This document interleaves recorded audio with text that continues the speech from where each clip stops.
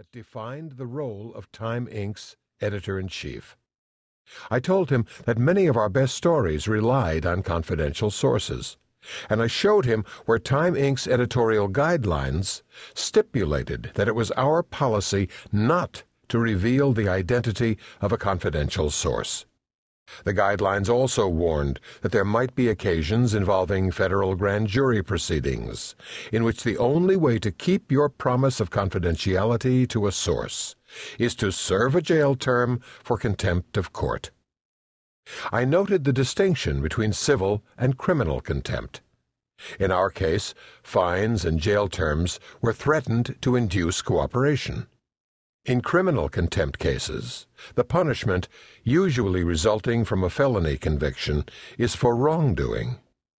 I cited more than 200 years of tradition in which reporters went to jail and publishers paid fines to protect their editorial independence.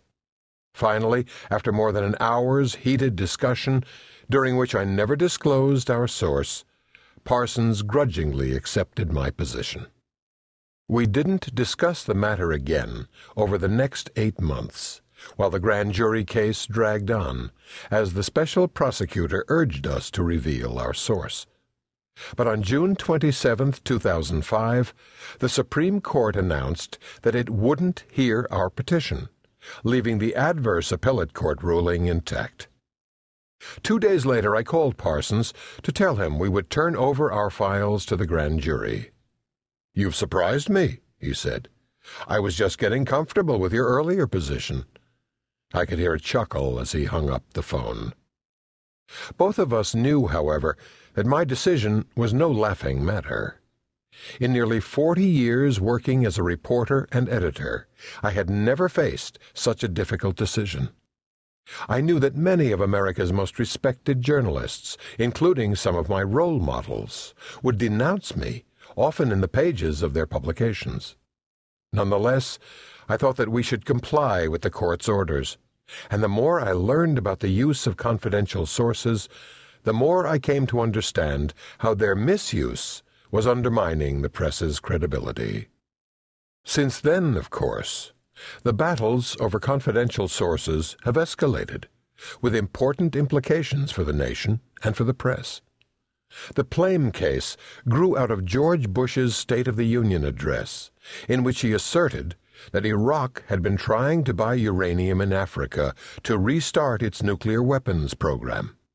As a result, the special counsel's investigation became an important part of the fight over the president's decision to invade Iraq and the overall conduct of his war on terrorism.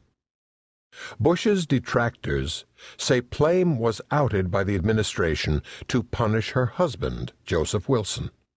Wilson, a retired diplomat who had served in Iraq and in Africa, had visited Niger on behalf of the CIA and had concluded that there was no evidence that Iraq had bought uranium in Africa. That argument buttressed other evidence that there was no basis for going to war with Saddam Hussein, prompting critics to conclude that Bush, Vice President Cheney, and their key aides had deliberately lied to the American public.